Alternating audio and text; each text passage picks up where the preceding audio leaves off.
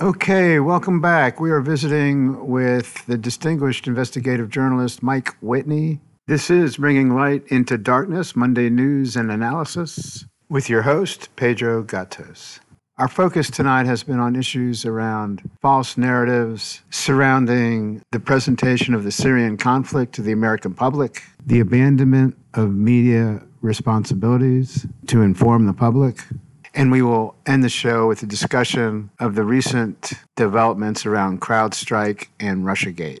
An archive of this show can be found in the coming days at pedrogatos.org. And your questions and comments are always welcome at pgatos00@gmail.com. We return to our critical analysis and dialogue with the investigative reporter, Mike Whitney. So I guess for me, the fact that we say it's a war on terrorism, yet the terrorists are our biggest allies in this part of the world. The fact that by invading Iraq, we increased the terrorist stronghold in Iraq, that by invading Libya, we incredibly multiplied the existence of jihadist-type forces in Libya. While obliterating the Libyan government, which was responsible for creating the African country with the highest human development index on the African continent. And here we are employing them and giving them free cross-border transportation through our ally as we remain silent, as Turkey does all these violations with these jihadist groups as well. We are so enmeshed in this terrorism, yet the American public is convinced that the only reason we're there is to stop terrorism. That's the big just being, taken for a ride type of thing. This next deal I wanted to share with you, when you talk about Syria, right now, a report came out just last week about the U.S. using wheat as a weapon of war in Syria, that there was actually thermal balloons dropped from Apache helicopters, U.S. helicopters. U.S. occupation forces flew over the area and destroyed parts of a big wheat-growing region. Without getting into all of the basics there, I wanted to really just turn the attention to a recent presentation that Bashar Jarafi, the UN diplomat from Syria to the UN, made back on the 18th of May. And he was speaking at the UN Security Council video session on the situation in Syria. We just never hear the Syrian government position. We only hear the U.S. government perspective on Syria, particularly with respect to the impact and legality or illegality status of U.S. sanctions and other coercive restraints imposed on Syria by U.S. foreign policy. So listen to this deal here, if you would, Mike, and I wanted you to comment on it. My recording wasn't all that strong, so I took notes and just in about 5 minutes or so kind of encapsulated his 17-minute, I think, presentation here. So check this out. Last Monday, May the 18th, 2020, Bashar Jafari, who currently serves as Syria's permanent representative to the UN, shared some words at the UN Security Council video session on the situation in Syria. He indicated that sanctions imposed by the EU and the United States cannot be justified because they are illegal by nature and by definition, that they are an attempt to circumvent the legitimacy of the UN Security Council and aim at undermining the sovereignty of the Syrian state, that being promoted by the Western governments that impose coercive measures on Syria is nothing but a desperate attempt to humanize their vicious behavior and the economic terrorism and collective punishment practiced by them against the Syrian people in the areas that are under government control. That humanitarian and medical supplies to Syria are at zero limits due to the imposition of a wide package of restrictions and preconditions for those supplies. That Syria will not give in to these dictates in any way. That their delegation reiterates and demands that the Security Council to immediately mandate the Secretary General to submit to the Security Council within 30 days a comprehensive report on the disastrous impacts of the unilateral coercive measures on the Syrian people, as this is an essential part of the humanitarian concerns and the impartial, objective, and professional role of the UN in humanitarian work. Jafari goes on to affirm that the Brussels conferences and stresses the fact that these conferences are nothing but propaganda aiming at the implementation of agendas of some hostile countries that organize and sponsor these conferences in a flagrant politicization of humanitarian work and the imposition of their own preconditions. The Syrian government also renews its demands that the UN does not participate in such conferences. It is a fact that has been confirmed by the confessions of a number of ISIS terrorists who have recently been captured by the Syrian Arab Army and who confirmed that they had been trained by the terrorist Magawera group under the supervision of the American occupation forces. Such behavior has been faced with the absolute silence of the UN Council. Jafari chastises the NATO as an umbrella for the defense of their allies, and it's turning a blind eye to these violations of international law and the principles and purposes of the UN in light of their sponsorship and investment in terrorist organizations, Al-Nusra Front and its partner terrorist groups. Their forces have reorganized, these terrorist organizations have, in their presence in northwestern Syria to launch further terrorist attacks. One attack was in the village of Tanjira in the northwest. It led to a number of deaths and wounding of many other soldiers. Moreover, terrorists of the Turkish-backed Turkestan Islamic Party destroyed the tower of Zeyzun power plant. It's a thermal power plant in the Idlib countryside, which is worth about $44 million of repair after they had looted with Turkish technicians, cooperatives, plants, equipment was looted and stolen, estimated to be worth $660 million, and transported into Turkish territory through crossings controlled by the terrorist organization and their Turkish sponsors. Ahrar al-Sham, headquartered in the Idlib province, is one of the best armed terrorist groups, along with Jaish al-Islam, are two main rebel groups supported by Turkey. On February 18, 2018, Ahrar al-Sham merged with the Nour al-Din al-Zinki movement to form the Syrian Liberation Front. The group aims to create an Islamic state under Sharia law. The Turkish regime also continues to use water as a weapon against the Syrian civilians and the city of al-Hasaka and its surrounding communities, cutting off water from a local station, depriving 1 million or more Syrians of drinking water. This is a prescribed crime of war, and it is a documented crime against humanity. By constructing this dam, this Ilisu Dam, it's creating this water shortage. Furthermore, U.S. occupation forces have prevented the Syrian Bread Crescent from working in the northeast area of Syria and have sought to replace it with illegal organizations that are not recognized by the International Federation of Red Cross and Red Crescent societies. On the other hand, the Turkish regime sought to bring the Turkish Red Crescent to work in the areas it occupies in the north and northwest of Syria and prevent the Syrian Arab Red Crescent Society, Syria's own Red Cross, from working in their own country. At the same time, their Syrian officers were attacked. There was the looting and attacking the workers that went on as well. What is worse is that the Turkish regime has pitted its affiliated terrorist groups against the Syrians' Red Crescent and urged them to prevent humanitarian access from within Syrian territory to find pretext for extending cross-border activities. And these cross-border activities, why do they need a pretext, or why would they want a pretext? It's been facilitating the smuggling of arms, equipment, and supplies to the terrorist organizations. Syria emphasizes that any improvement in the humanitarian situation requires full cooperation and coordination with the Syrian government. Seizing the politicization of humanitarian action, and that the hostile governments should refrain from their policies that are based on the imposition of coercive measures, preconditions, and other obstacles they impose on humanitarian and developmental assistance in Syria, are the concluding remarks of the UN Ambassador Bashar Jafari. Okay, Mike, so a couple questions for you. First, just to our audience, this process is not unique to Syria. The destroying of wheat crops, the inhibiting the water supply, being acquiescent in the electrical infrastructure being heavily damaged. These things were the very things that occurred in Iraq.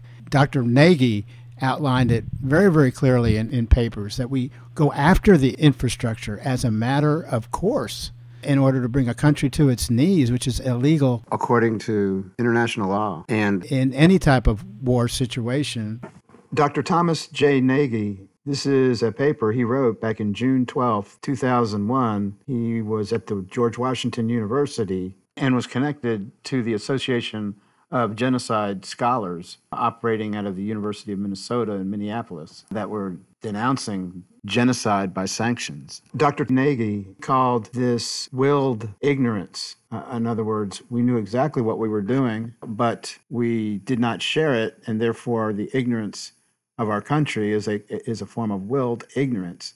The title of his paper, The Role of Iraq Water Treatment Vulnerabilities in Halting One Genocide and Preventing Others, is highlighting the declassified DIA memo in which it actually details the predictions of loss of clean water to all of Iraq. And with the sanctions going on that prohibited chlorinators and water treatment types of equipment needed, they forecasted this disaster, this humanitarian disaster. One of the major factors behind the famous 500,000 children dying in large part because of sanction period. This is criminal, to say the least, but Americans just don't know it, just don't know about it, or else they would do something about it. The DIA extensive report that was written on January 18th, 1991, these were the key judgments of the DIA. It actually had the language, among other things, that United Nations sanctions that there was no domestic sources of both water treatment replacement parts and some essential chemicals to treat water, these chlorinators, I presume. The Iraq water treatment vulnerabilities as of the 18th of January 1991, key judgments by the Defense Intelligence Agency. It just shockingly reveals we knew exactly what we were doing in the genocidal process, in the genocidal outcome of these sanctions back in the 90s. But here, Jafari is talking about the illegal occupation of U.S. forces. He's talking about the result of the sanctions. The other thing that he is speaking to is these false diplomatic channels that are created. The series of Brussels conferences in which Syria has been generally left out of the dialogue, which has been led by the U.S. and EU nations that are largely responsible for perpetuating the conflict. Are you familiar with the Brussels conference groups that he's talking about that I guess we're just leaving out Syria and working and circumventing the UN, because it's only the UN that can mandate sanctions, and yet all these sanctions that the U.S. has throughout the world now, they're approaching, 1/3 of the world's population or something. In that they're not endorsed by the UN and therefore illegal by nature, but specifically in the Syrian thing, what did you make of Jafari's comments? Well, they're excellent comments. I think we've known for a while that when the United States conducts a war, it's total war. It's war on your monetary system. It's war on your financial system. It's cyber war. It's information war. And it's a war on the population of the country itself, as this is. You know, when you're talking about dabbling in the water supplies or ruining dams or, you know, I mean, a particular incident of firebombing the wheat fields, it just shows it just leaves you with something in the pit of your stomach, how you can't believe that someone could be so monstrous to destroy the food supply for basically women and children who are not involved in the hostilities at all, but just the innocent victims of this kind of full-on, full-spectrum war. And it's not just someone. I mean, it's us. That's our policy. It's you, me, and everyone else in this country that we need to take ownership for. But continue. Thanks. Well, you can say we can take ownership for, but that story alone only came out in one small publication in the foreign press. So you're not seeing it because in the United States, the mainstream media has been integrated into the Pentagon system. So basically, you only get the information, the happy-go-lucky news about the exceptional people, and we're not getting the details about this. So I don't entirely blame the American people for this, and I'll point out why. One particular incident that should have everyone at least partially alarmed, because this all-out war is now being conducted against them as well. And we know that because, after the Russiagate, you're talking about Michael Flynn, well, his case just collapsed. We know now that Obama was at least and partially at the center of this entire operation that was conducted against a candidate and the opposition party. So you have people in the government conducting a regime change operation, much the same as Cuba, much the same as Syria, much the same as Libya, everywhere. And it just shows that now the American people and American democracy itself is now in the crosshairs of this deep state apparatus that is linked to the DNC ostensibly, and of course linked with the mainstream media, and they're conducting operations to basically control the future of elections in the country. And they basically want to get it down to a one-party system, and where we'll have, apparently after this last, COVID operation, we're going to have a permanent underclass in the United States. So we're due for some pretty dramatic changes in a very short period of time. Very good. And let's pivot to our last subject of the night. But before we do, I just wanted to comment. It was interesting to me. Flynn apparently had a number of problems with his leadership types of methodologies in the DIA and could be criticized. He wasn't liked. He was not a go-along, get-along kind of guy. He was opinionated, and he didn't go along with the groupthink mainstream. And so he was an outsider, so he was targeted. That's what happened. I mean, I'm just giving it to you short. When you're in Syria, and everyone expects you to play along with this jihadist thing, and then you stand up in the room and say, look, this is a stupid plan, they don't just get rid of you, they destroy you. And that's what happened to Michael Flynn. I mean, I'm not defending him. He's a right-wing guy. I'm on the left. But it's like, I know what happened. He was a 30-year man who served in the service. He served his country with distinction, and they destroyed him. Absolutely. What I'm trying to get to, though, too, is the fact that when you look at why they went after Flynn, this makes a lot more sense to me.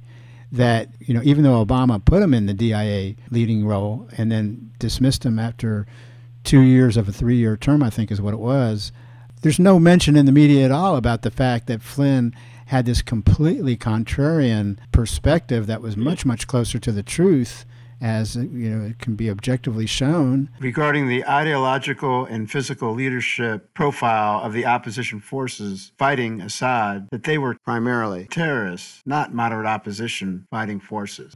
And was, kicked out probably more for that than any other reason, as you just indicated. But in the coverage of Flynn, it's all about not being forthcoming with a conversation he had with Kislyak and all of that, and no mention of any of this history that would suggest an ulterior motive for going after him from a deep state, if you will, perspective.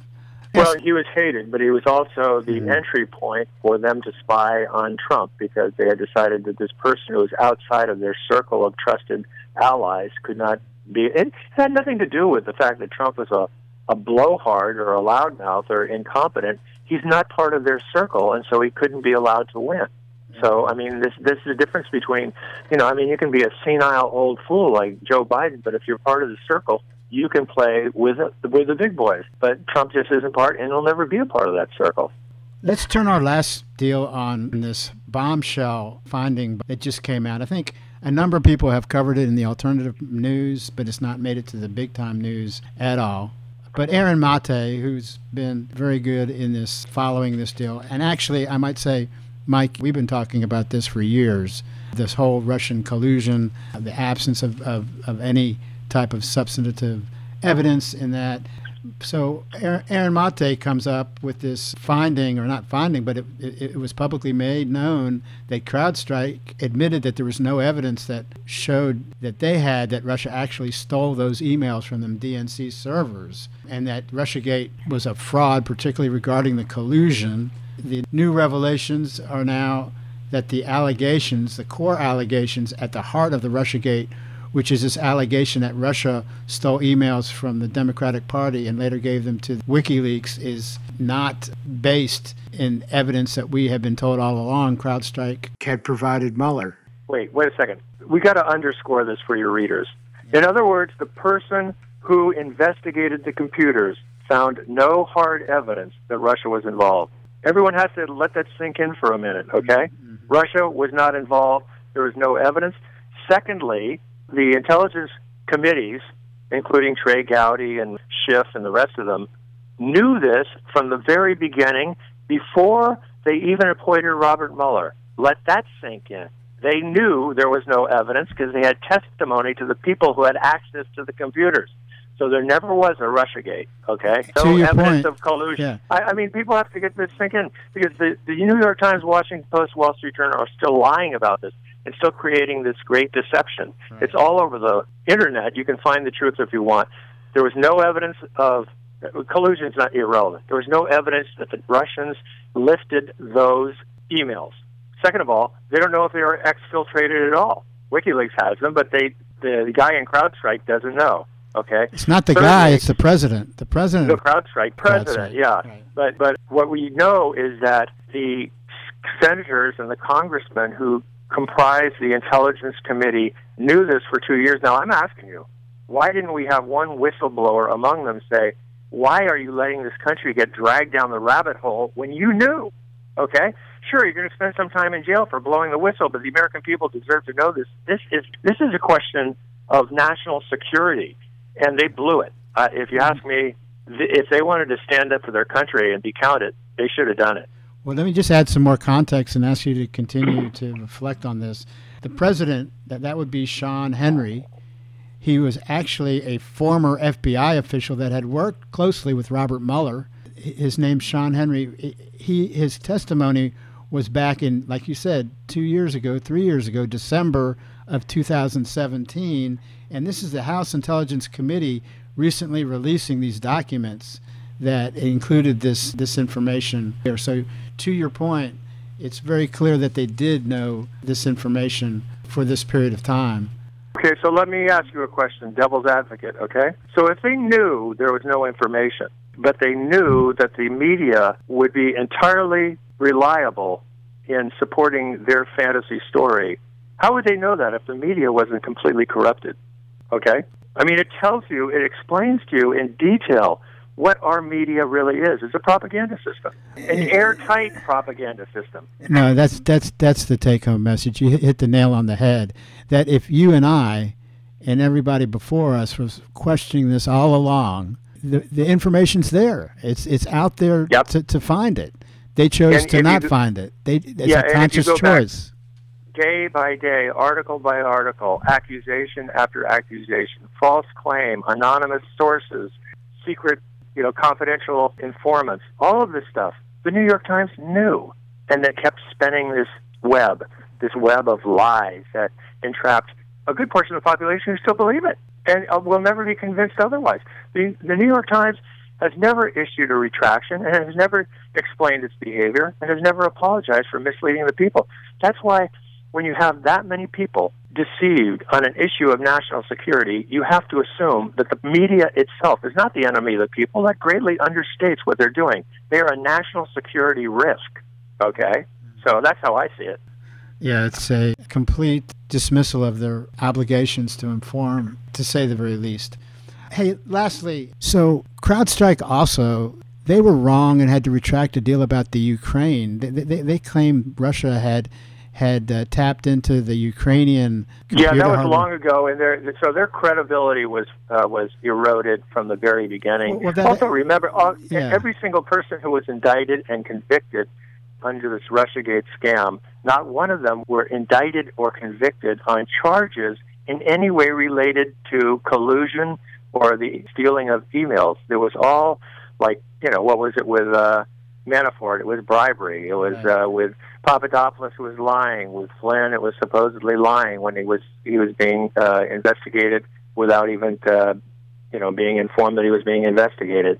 But you can't let this pass by, okay? Because there's more information that's going to a wealth of information that's supposed to be released in the next week by Grenwell, whoever is at the DIA now. Anyway, and this is the heavy hitting stuff. This is the plot that I've been waiting for 3 years. And this is where we're going to see that there's a straight line between this coup in the United States and John Brennan, the man who ran the CIA. And, I think Stephen Cohen and Ray McGovern and some of the other people have been writing out. They sniffed this out years ago, okay? This thing was created by one man, and it was his concoction, his contraption, and he's the man who's going to be held accountable. Will he ever serve time in jail? No. But we're going to know whose fingerprints are all over this, and it's John Brennan. Well, let's end it right there. Thanks, Mike, for joining us tonight. This has been Bringing Light into Darkness with Mike Whitney and your host, Pedro Gatos. Thank you, Pedro. To further study the content of this show and other past shows of Bringing Light into Darkness, please feel free to visit pedrogatos.org. All comments can be forwarded once again to pgatos00@gmail.com. It's pgatos, the number 00@gmail.com. We take you out with Land of Naivety. Christian politician looks like a mannequin.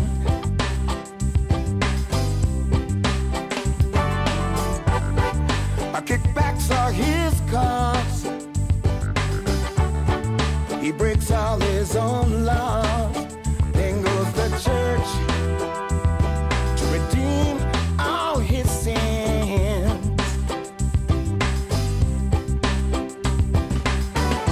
He must be from,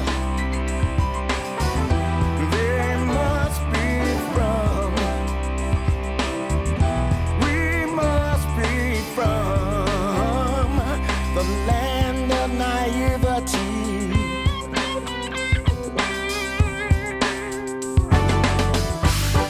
I check out the bozo. I talk whole radio. Corporate advertising is his name.